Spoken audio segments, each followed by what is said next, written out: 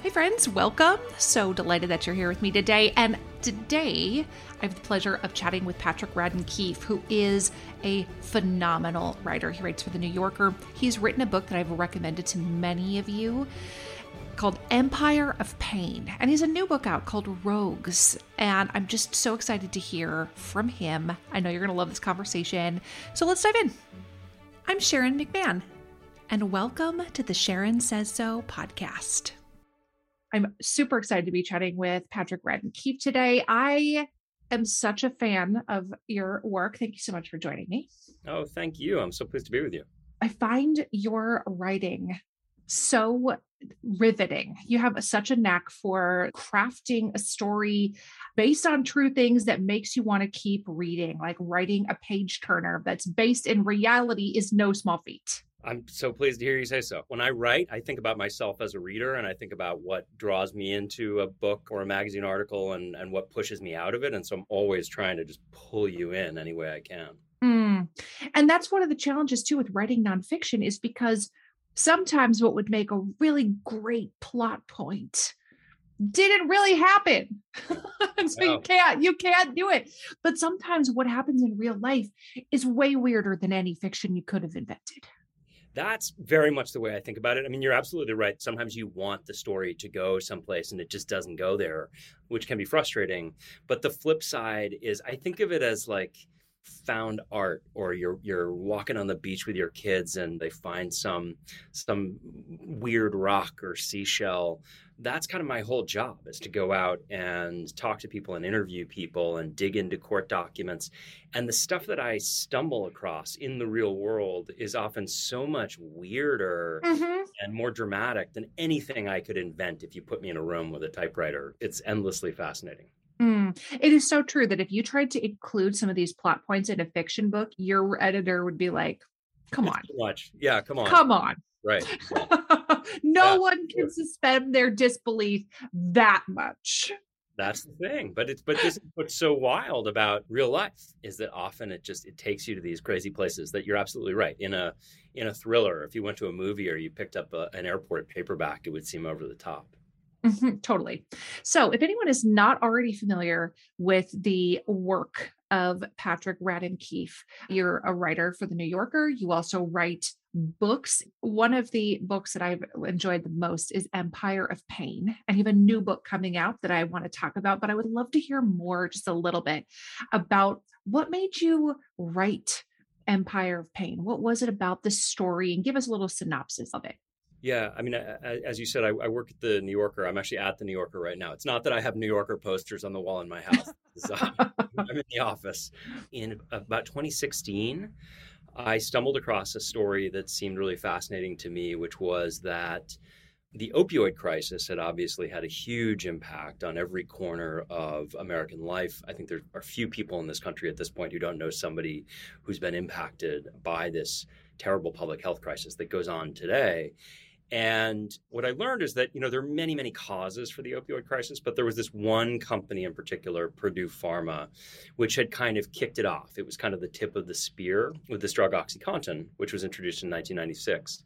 I learned that the company was owned by this family, the Sackler family. And I knew the Sackler name because I had been to the Metropolitan Museum of Art in New York, and there's a Sackler wing. And I actually grew up in Boston, and there's a Sackler Museum at Harvard. And I lived in Washington, D.C. for a while. And on the Mall, there's a Sackler Smithsonian Gallery. And what I realized is that this family that was mostly known as this very generous philanthropic family that put their name up on all these fancy art museums had made billions and billions of dollars through its role essentially in helping kickstart this terrible public health crisis that's killed hundreds of thousands of people. And that disconnect was what got me started on that project. The idea that you had a family that was at that point still really celebrated, and they would go to fundraisers and ribbon cuttings, and people thought of them as these great kind of paragons of generosity. And then there was this dark side to that family fortune. And I wanted to kind of connect those two stories and look at both sides.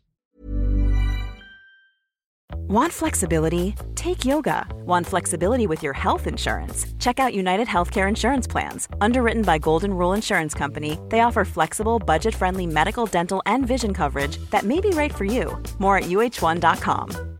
Quality sleep is essential. That's why the Sleep Number Smart Bed is designed for your ever-evolving sleep needs. Need a bed that's firmer or softer on either side? Helps you sleep at a comfortable temperature? Sleep Number Smart Beds let you individualize your comfort, so you sleep better together. J.D. Power ranks Sleep Number number 1 in customer satisfaction with mattresses purchased in-store. And now, save 40% on the Sleep Number Limited Edition Smart Bed for a limited time. For J.D. Power 2023 award information, visit jdpower.com/awards. Only at Sleep Number stores or sleepnumber.com.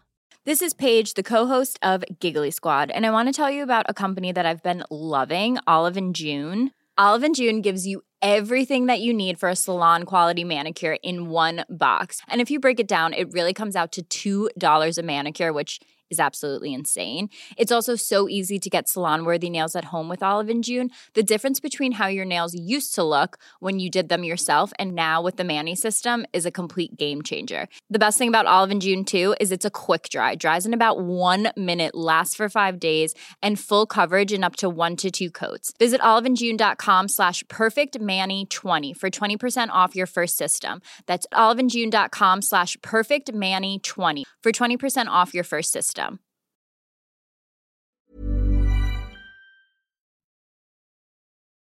I found so much of the history of the Sackler family that was absolutely riveting, and their connection with the FDA. Oh my goodness. I had to keep turning the pages. How hard was it to get access to some of that information? It was pretty hard. I mean, I've written unflattering stories about billionaires. And it's never easy because they often won't talk. They have lawyers who they kind of sick on you. They have these very aggressive PR people. And the Sacklers, all of that was true with them. I wrote an article in the New Yorker, and then it was announced that I was going to do this book. I hadn't even started writing. And when the announcement was made, I got a 17-page single-spaced letter from a lawyer threatening to sue me. And it kind of went from there. Like, this lawyer just kept sending me these menacing letters for years. So I was really writing not with their cooperation, but actually with them actively trying to thwart me along the way. But to be honest with you, part of what this story is about is I think when people know the story of the Sacklers and they know what the family was involved in over the decades and they know how long the opioid crisis has lasted. I mean, OxyContin was introduced in 1996. A lot of the time people say, well, how could they get away with it for so long? And it's funny because I think there are other cases like Harvey Weinstein, Jeffrey Epstein, where when the game is up, everybody suddenly says, but how did they get away with it for so long beforehand? And I think the answer is often that they surround themselves with these lawyers, these PR people, they have political influence.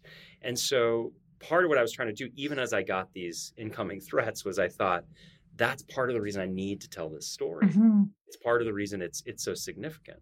Yeah. If it didn't cement it in your mind, this 17-page single-spaced letter from a lawyer, that probably, I would imagine it would for me, be like, well, now I'm really doing it. 100%. I mean, it is one of those weird things where it's like, on the one, I won't lie. It's intimidating. I mean, it's designed to be intimidating. And so you do have a moment where you kind of think, oh my God, am I up for this? What am I taking on here? And I was telling the story of people who'd really been ruined in the past because they tried to challenge the family and the company. So you take all that seriously, but at the same time, you're absolutely right. There's another sense in which you're like, I must be doing something right because they seem very worried about this. Mm-hmm. Right. Like I'm obviously very close to the target because the amount of incoming flack has just picked up dramatically. Totally. And that was very much my experience kind of throughout. I mean, honestly, right up to the very end. I remember the book was just coming out. I was doing a segment on the Today Show. And even as I was taping the segment on the Today Show, people were frantically texting the producer on the segment. And then as soon as the book came out, silence. They went totally silent. Once they realized that it was too late, like the jig was up. Yeah. That's fascinating. You have a new book coming out, and of course, anything with your name attached, I'm always excited to read. So tell us about your new project. And I would also love to hear about what it has been like. You have to have been juggling multiple projects because you don't release this Sentinel book in 2021 and then another book in 2022. You have to have been working on these simultaneously, right? So I like to have different things going on, I will admit. When I started this career, I found that I think like anybody in any line of work, I have up days and down days. You know, I have days when work is great and I love it. And I have days when I'm really frustrated and discouraged. And I found that it was really useful to have a few projects going at a given moment, because if I was really discouraged in one thing, rather than just like sit on the couch and eat ice cream, which is kind of what my natural tendency would be to do, and just wait for the mood to pass, it was nice to be able to kind of channel my energies into something else. And so it's always good for me to have a few things going at a given time. And given the kind of reporting that I do, a lot of the time you're waiting to get court documents, or you're waiting for some legal process to open up, you're trying to persuade somebody to talk to you. It's kind of a stop-start business. And so I've always got things going on. So I had a book that came out a couple of years ago about the Troubles in Northern Ireland called Say Nothing. And then while I was still working on that, I started working on a podcast called Wind of Change that came out in 2020, which is about something totally different. It's about heavy metal music during the Cold War. And then while I was working on Wind of Change, I also got started on Empire of Pain. And then before I was done with Empire of Pain, I started pulling together the pieces of what would be Rogues, this new book. So I'd like to have a little bit of overlap there. Otherwise, honestly, there would just be a lot of downtime, and I wouldn't know where to put my nervous energy when I hit a roadblock in a project. True. That makes complete sense, that especially when you're doing these big, long-term sort of investigative pieces, it's not like everything is just available via the Google interwebs, where you're just like, let me Google. Okay, perfect. It takes sometimes a long time to accumulate all the information you need to write the story. So it makes complete sense in my mind that you would want to have like, okay, well, I'm waiting for that. I'm going to work on this thing over here. I mean, it's funny. The thing about doing this sort of research on the web is that there is a ton of stuff that's available now that didn't used to be. But I also think sometimes people can lose sight of the fact that not everything is on the internet. Like sometimes you need to go to a library or an archive or persuade somebody to share their family papers with you. Sometimes there's stuff that's out there in hard copy, the old-fashioned way, and that's the only way to get the information. Do you ever worry or have the thought that like in 30 years, investigative journalists, historians are going to be hamstrung by the fact that all of our communication is digital? Oh, that's so interesting. I don't know. I mean, I think it's going to be good and bad. I mean, the digital thing, right? I'm just thinking a lot of what I do if I'm writing about people who are dead is I go and I try and find the letters of people. So with the Sackler family, there were the first generation of Sacklers. They were very private, so they didn't leave their letters anywhere. But they were friends with the kinds of fancy people who, when they die, they leave their letters to universities or their papers, you know. And so what I would do is get access to those archives. And in those archives, I found all these letters from the Sacklers. So I'm just thinking, if you had somebody today who doesn't write letters in the same way, it really all depends on whether their email archive. It's like when somebody dies, do they give their Gmail to the University of Rochester? I don't know what that looks like. I've often wondered, because so much of history is known via the primary source documents of average, ordinary people, like writing in a journal, writing a letter to a friend, just making notes in the margins of a cookbook, things along those lines. When all of our communication has gone to text messages, DMs, and emails, I mean, a lot of people today, Patrick, don't even send emails anymore. Like email is dead to a lot of people. Right. Yeah. Like that, I'm going to use that for work. And I'll give you my email so you can send me a coupon. Right. But I'm not writing to anybody. Yeah. I'm not writing you an email unless we have some kind of business between us, So I think that is something that nobody knows the answer to yet. Like, what will happen when a researcher requests access to like a trove of text messages from 25 years ago? Are we even preserving those? That's such a great question. And I have to assume there are people looking into that, archivists and stuff, because when people die, when the president of the United States, a former president of the United States, dies of old age, presumably their personal emails are going to be a matter of great historical interests. And I sort of assume that, like, if it's the Bush Library or the Clinton Library or whatever it is, there's some prearranged thing where they're going to get them and it'll all be archived. But you're totally right. For the average person, it is sort of an interesting question. I think about this all the time in a different context, which is, I'm sure you've had this experience too, but somebody dies and they're still on Facebook, and like Facebook still reminds you of their birthday year. And sometimes a family member takes over the page. I actually kind of like this. It's a little weird, but I like it too. Sometimes a family member will take over the page, and on the birthday they'll post photos, and you're just kind of reminded in a nice way. But it's one of those interesting questions, right? It's like, who keeps the password? Who maintains the account when somebody's gone? Yeah, like if in the future I want to write a biography of Patrick Radden Keefe, how do I get the text messages between you and your grandma?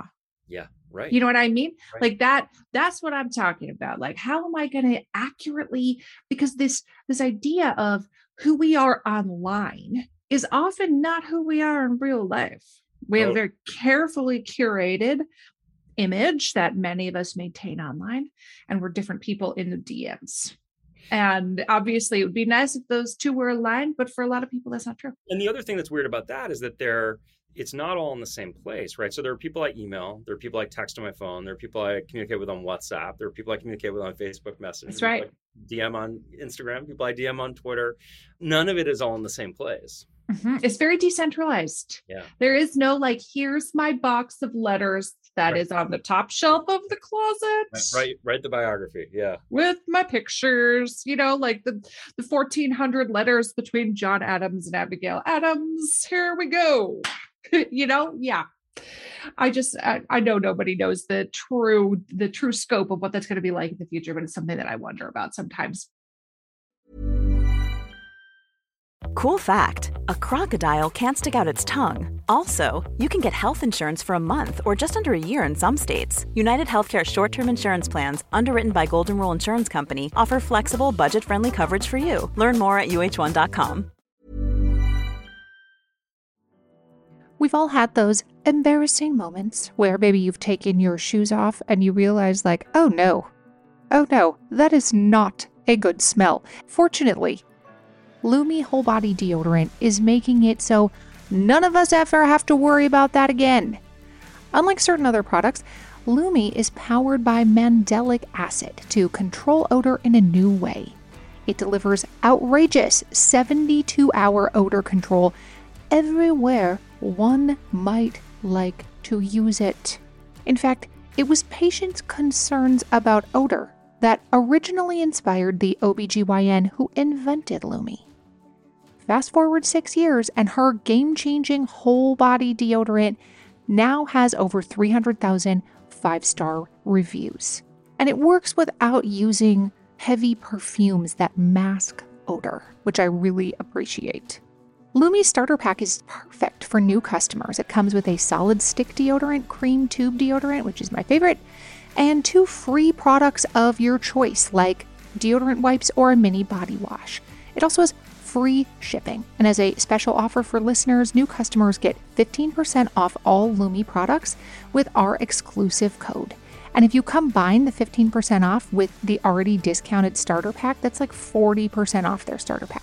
So use code Sharon at LumeDeodorant.com. That's LumeDeodorant.com. Mother's Day is almost here. And I want to take just a quick second to appreciate not only my mom, all the moms out there, but anyone who has taken on the role of caregiver. You do everything for someone else. And now it's time to do something for yourself. And that includes starting with your skin. And I've been using our sponsor OneSkin's products for a while now. And I have to tell you, I am really enjoying them. They are very easy to incorporate into my skincare routine. I am really liking the eye cream. And the secret is OneSkin's proprietary OS1 peptide. It is the first ingredient proven to switch off the aging cells that cause lines, wrinkles, and thinning skin. And they have several studies to back it up. OneSkin is the world's first skin longevity company. By focusing on the cellular aspects of aging, OneSkin keeps your skin looking and acting younger for longer. Get started today with 15% off using code Sharon at oneskin.co. That's 15% off oneskin.co with code Sharon. And after your purchase, they'll ask where you heard about them. Please support this show and tell them we sent you. I'm super interested to talk about your new project, which is a book called Rogues. Tell us about it. So Rogues, I've been working at the New Yorker now since 2006. And Rogues is it's kind of a greatest hits collection of 12 stories that have come out. I think the first story is from 2007, so come out over the last 15 years or so. And they're mostly about people behaving badly in some way, shape, or form. So some of it is about criminals and killers, but it's kind of a continuum. There's also a big piece about the late Anthony Bourdain, and obviously not a criminal, but a guy with a somewhat roguish personality who kind of sort of skirted the rules in some ways and made a life that a lot of people really envied and wished they had. And then on the other extreme, there's people like Chapo Guzman, the head of the Sinaloa cartel, who was about as criminal as it gets, and then a mix of very, very different people in between. But I wanted to put together a collection of really the most sort of fun, big, sweeping stories about fascinating, forceful personalities. It's mostly about people with big personalities. I love the subtitle too. True stories of grifters, killers, rebels, and crooks. I would imagine Anthony Bourdain falls into the rebel category. You're a rebel. Yeah, exactly. We had to stretch it to accommodate him. But the thing about Tony is that I got to know him pretty well. I spent a year working on this piece and we stayed friends afterwards. And he would be very happy to be included in a collection called Rogues. I think he would like that. He probably would. He wasn't out there just eating rotten shark meat for nothing, Patrick. Oh, exactly. No, he had I think the line I use in the piece is he had a talent for badassery. Totally. So we know that he is one of your rebels in this book, Rogues, and you have a fascinating story about the head of a cartel. Who else did you elect to include in this? So there's a really wild story it's a crime story set in Amsterdam, of all places. So I had not known, I've been to Amsterdam, I did not know that there's a very serious underworld there with organized crime. And there's a story about a woman named Astrid Hollader. She had this fascinating story. She grew up in a crime family. Her big brother was the biggest gangster in Amsterdam. And her little sister married his partner in crime. And so she grows up in this crime family. She becomes a lawyer, and she's a criminal lawyer who defends her brother. So she's like the lawyer in the family. She's like the Robert Duvall character in The Godfather, kind of. And what ends up happening is her brother is actually an awful guy, this guy Vim, and very abusive. And so slowly she and her sister start wondering, what if we betray him? And he was very careful about what he did. Like, nobody could get into his kind of inner circle. The authorities could never get him. They suspected him in all these murders, but they couldn't pin any of them on him. And so what happens is these two sisters start wearing a wire on their own brother to turn him in. And so it's about this clash between these siblings. I mean, the really crazy thing, without giving too much away, is she now lives in hiding because she ended up testifying. She was like the star witness against her brother. But then he decided he wanted to kill her. So when I arranged to meet with her, I had to do it with all this subterfuge. Like, I went to Amsterdam and literally, I was told, be on this street corner at this time. A driver came and picked me up, took me to an undisclosed location. And so she sort of moves through the city in secret. She sometimes wears disguises. She travels in a bulletproof car. I mean, the whole thing is just wild. It's like you said at the beginning, you couldn't really make it up, but it's true. That is fascinating.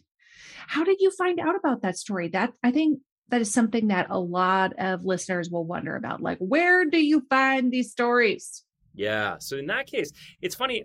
The thing about the New Yorker and these long articles, I love a long magazine article. This sort of thing. I kind of think it's the perfect nonfiction form because it's longer than something you'd read in the newspaper. But you can read it in a sitting. It's the sort of thing that takes you maybe 45 minutes to read, and you're in and out. You can kind of get enveloped in the story and invested in the story. And so part of what I wanted to do with this book, having written a couple of big books, recently was do something that people could almost kind of graze, like a buffet. You can sort of pick and choose and find different points of entry with these stories. And one of the nice things about writing at that length is that I can read something in the newspaper, and a lot of the time it's that tip of the iceberg thing where I'll read a little account in the newspaper and I'll think, oh boy, there's a bigger story here. It's a fascinating newspaper article that takes you 5 minutes to read, but I think I could probably go a little deeper on this. And so in her case, what happened is she wrote a memoir in Dutch. And there was an article about how, there's this book that's become a bestseller in Dutch by this woman. And I thought, God, that sounds so fascinating. I wonder if I could meet her. And at that point, she had given hardly any interviews because she was living in hiding. Like, it was hard for her to meet anyone. And that too was really weird to me, that she was, imagine just the biggest best-selling author having a huge, huge book that just sells hundreds and hundreds of thousands of copies, but they are never able to do a reading. They're never able to sign books for readers. They're never able to meet any other readers. In her case, because she was afraid that if she went out in public and people knew, she would get killed. So what happened there was that I made contact through her publisher. We arranged to do this. And I'll tell you, there's a cool postscript to this story, which is that every fall we have this event in New York called the New Yorker Festival, where the writers will do events and we interview people we've written about. We decided to have her come, but we couldn't announce it in advance because she was worried that if her brother knew, literally somebody would come in and potentially kill her at the event. So we announced that I was going to do a version where I just told the story as a kind of dramatic rendition. And people came and everybody had to, I think people started to wonder, because when they showed up, they all had to sacrifice their cell phones at the door. And they all came in and I started talking for 15 minutes. And then suddenly Astrid walked on stage and it was amazing. You could hear a pin drop. Everybody was really kind of breathless. It was an amazing moment. That is super fun. What is your favorite story in the book? Do you have one? Do you have a favorite child? So there's probably two, and they're very different. One is the lightest of the stories, which is actually the first story in the collection, called The Jefferson Bottles. And to this day, it's probably the most fun I've ever had writing a magazine story. It's about counterfeit wine, which I know is a weird concept, but if you've ever had the experience of, ordering a bottle of wine at a restaurant, you wonder, is this really worth the money I'm paying? So it's about how a lot of very wealthy people build these huge wine cellars where they spend millions of dollars on wine. And it's about a guy who was a wine fraudster who realized that's the perfect con, is you can sell people bottles that they think are like 1982 Petrus or whatever. And they'll just never know the difference, because in many cases they have these huge cellars and they don't even open the bottles. And then if they open them and they taste them, most people can't taste the difference between the real thing and the counterfeit. And so for that one, I drank a lot of wine, hung out with this one guy, Bill Koch, who lives down in Florida. And what was great about the story is it was about an Austrian wine fraudster who kind of crossed the wrong guy. He had bought a ton of wine and he found out that he'd been crossed, that he'd been sold these fakes. And he decided he was going to go to the ends of the earth to investigate the fraudster. And so it's about the clash between them. So that was really fun. And then the other one is very different, very dark, about a woman named Amy Bishop, who was a mass shooter in Alabama. In 2010, she shot a bunch of her colleagues at the University of Alabama. Very unusual to have a woman who's a mass shooter. And what the story is actually about is her history in Boston, where she grew up, and about this terrible story that came out after that mass shooting, which is that in the 1980s, she had shot and killed her brother with a shotgun. And there was only one witness. It was their mother. And the mother, if you can imagine, has two kids, only two kids, a daughter and a son. And she sees the daughter shoot the son. And when the cops show up, the mother says, I saw the whole thing. It was an accident.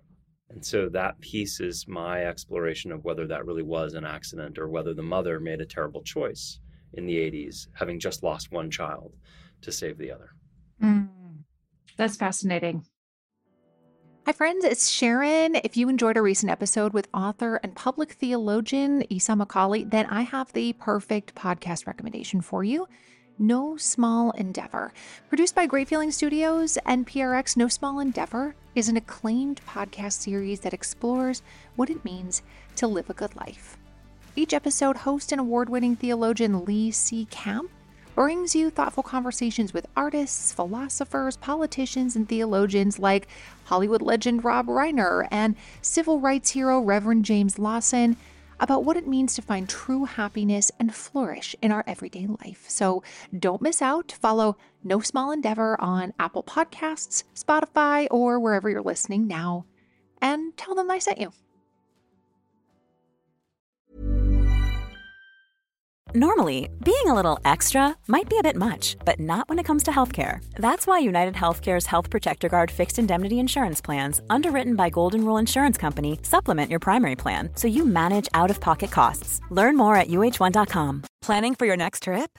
Elevate your travel style with Quince. Quince has all the jet-setting essentials you'll want for your next getaway, like European linen, premium luggage options, buttery soft Italian leather bags, and so much more. And is all priced at 50 to 80% less than similar brands.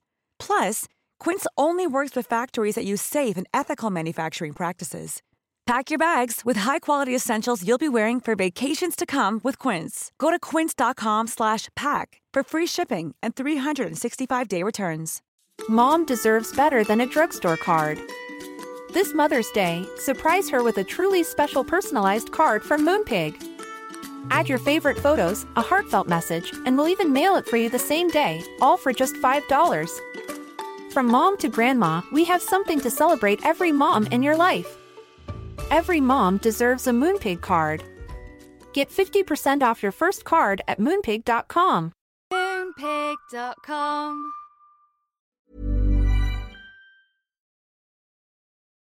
I would love to hear more about how you got into doing this kind of writing.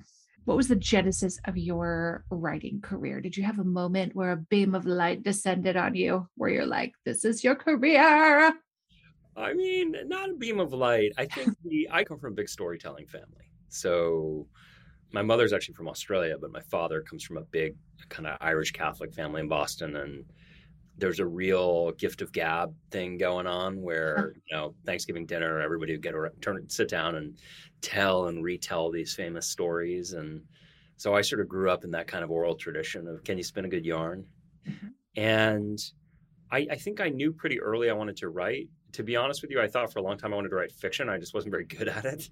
I wrote short stories and did a lot of fiction writing in college, but I could never get anybody to publish any of it because it was garbage. But I knew I wanted to write. And so it took me a little while to figure out how to make it happen. I read The New Yorker growing up. I loved it. I mean, I started reading in high school and I thought that'd be cool, but I didn't know anybody who wrote for The New Yorker. I didn't even really know how you start a career in journalism, to be honest with you. So I actually went to law school. I trained to be a lawyer because I thought I got to have some kind of job. But in the back of my mind, I was always thinking, I got to make this work. I got to make this work. And there's this little story I tell in the acknowledgments of my book. But the woman who was then my girlfriend and is now my wife, when I finished up law school, I was supposed to go to a law firm, and she already had a job. And she said, I'll tell you what, take a few more months, just a couple more months, and try and make it work. Try and get that first assignment at a magazine rather than be a lawyer. Because she said, well, what she said is, I think you'd be a miserable lawyer. What she meant was, I think you'd be a terrible lawyer, both of which are true. And so I did. And a couple of months later, this is just a few months out of law school, I had just passed the bar. I was supposed to go and work for a firm. And I got my first assignment at The New Yorker. Wow. And to have your first assignment, Patrick, be The New Yorker, you do know how rare that is, right?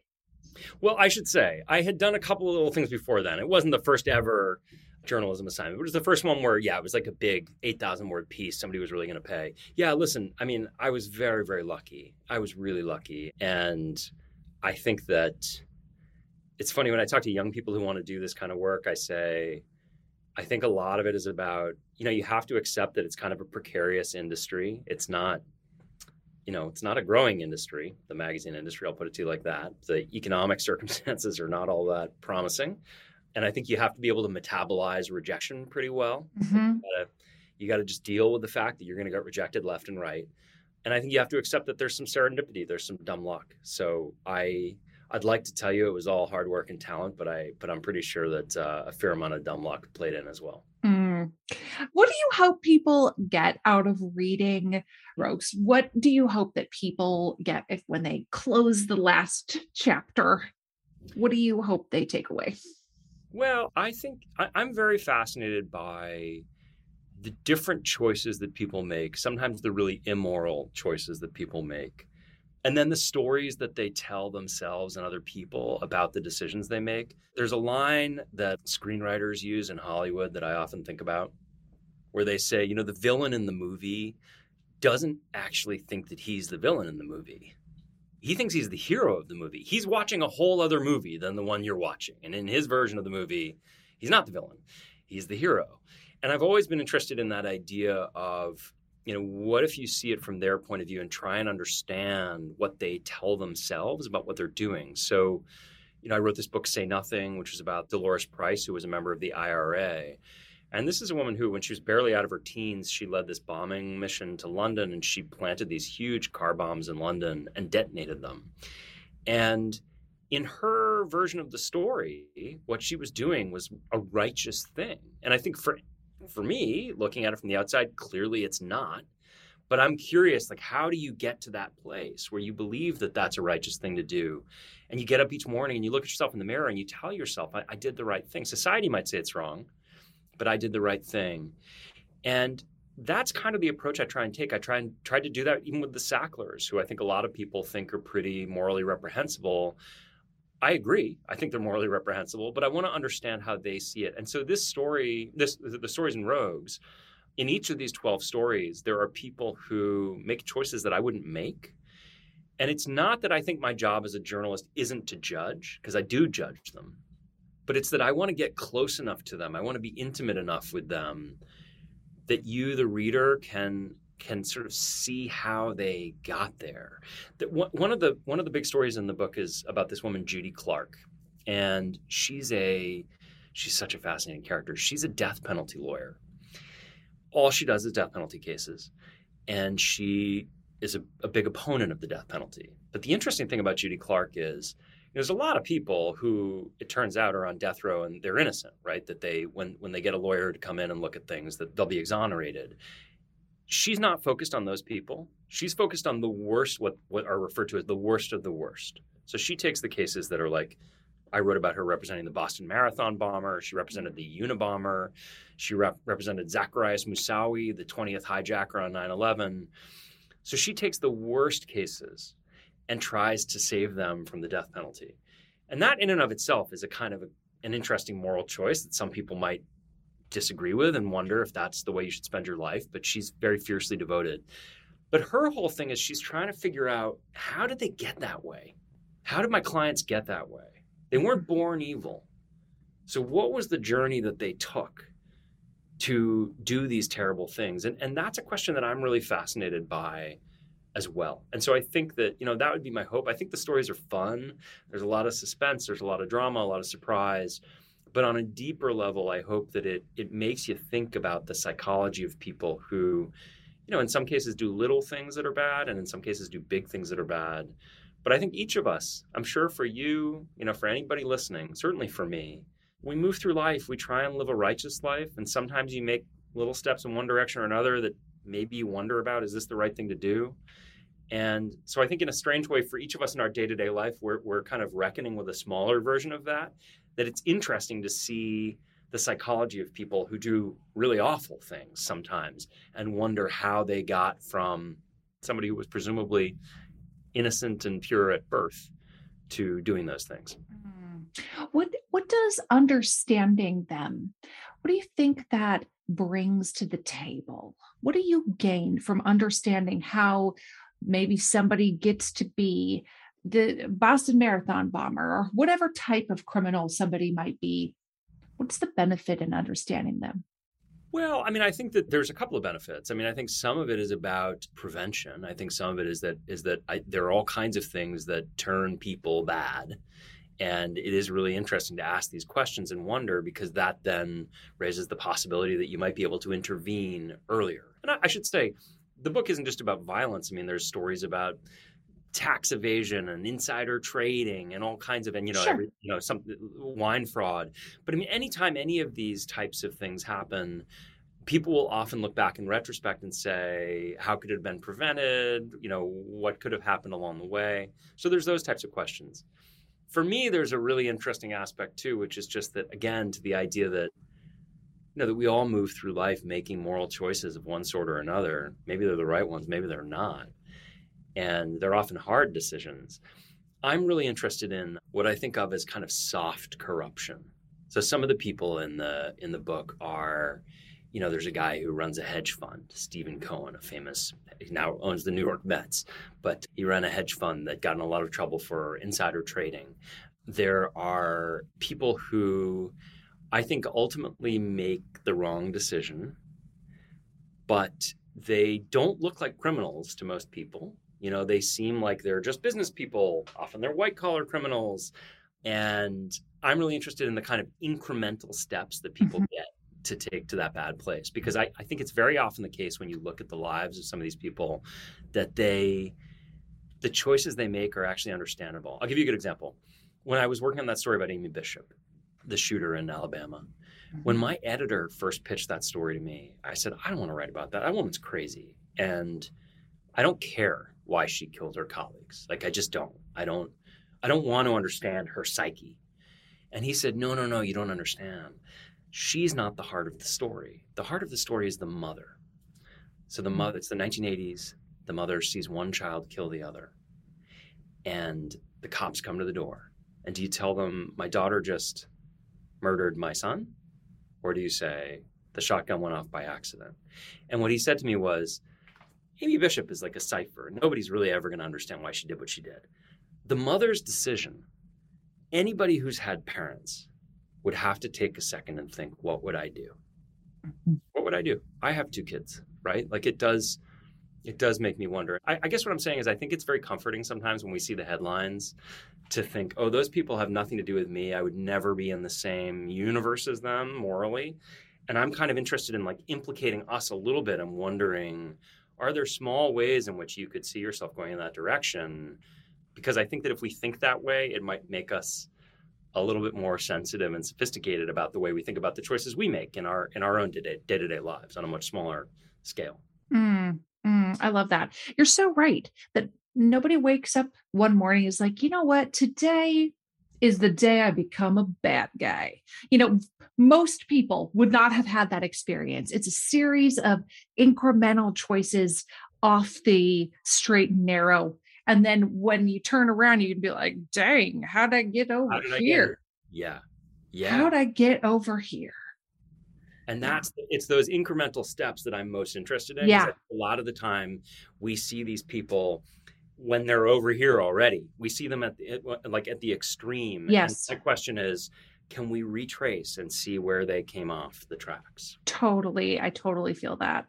Yeah. That is the first steps off of the straight and narrow or the railroad tracks or whatever kind of imagery you prefer. Those are very interesting. I totally get what you're saying there. I'm always interested in weird psychologies. I mean, I think this is part of the reason that we gravitate to true crime as a genre, right? Is that the human mind is a puzzling thing. Well, isn't that the truth? And if we could easily make sense of it, it would be a very different world. Part of the reason the world is so interesting is because we can't. Yeah, is that it's such a mystery. Yeah. Absolutely. So people can read your work in the New Yorker. They can read your books. They can pre-order Rogues, True Stories of Grifters, Killers, Rebels, and Crooks. Where else can they find you online? I'm very active on Twitter at @PRaddenKeefe. And also on Instagram. I'm less active on Instagram. I'm still sort of figuring out. You're going to have to teach me Instagram. I don't really, I'm there, but I'm not really there. I don't really know what I'm doing, but I'm there. I planted a little flag on Instagram, and those are the big ones for me. Yeah. But mainly Twitter. I feel you. Yeah. People usually have a platform that feels like home to them. Yeah. And people can usually tell if it's not your home. If you're out here like, yay, I have a book. Congrats to me. They can tell if it's not your home. No, I've got all the hallmarks of like an out of town tourist on Instagram. Yeah. You're wearing like an orange polo and some cargo shorts. Right. I'm very badly sunburned. I got binoculars. Yes. Well, thank you so much for doing this. This is absolutely fascinating. I cannot wait for everybody to pick up Rogues, and I will see you again. Absolutely. Thank you so much. This was a real pleasure. Thanks for having me. Yes, absolutely. Thanks, Patrick. Thank you so much for listening to the Sharon Says So podcast. I am truly grateful for you. And I'm wondering if you could do me a quick favor. Would you be willing to follow or subscribe to this podcast, or maybe leave me a rating or a review? Or if you're feeling extra generous, would you share this episode on your Instagram stories or with a friend? All of those things help podcasters out so much. This podcast was written and researched by Sharon McMahon and Heather Jackson. It was produced by Heather Jackson, edited and mixed by our audio producer, Jenny Snyder, and hosted by me, Sharon McMahon. I'll see you next time.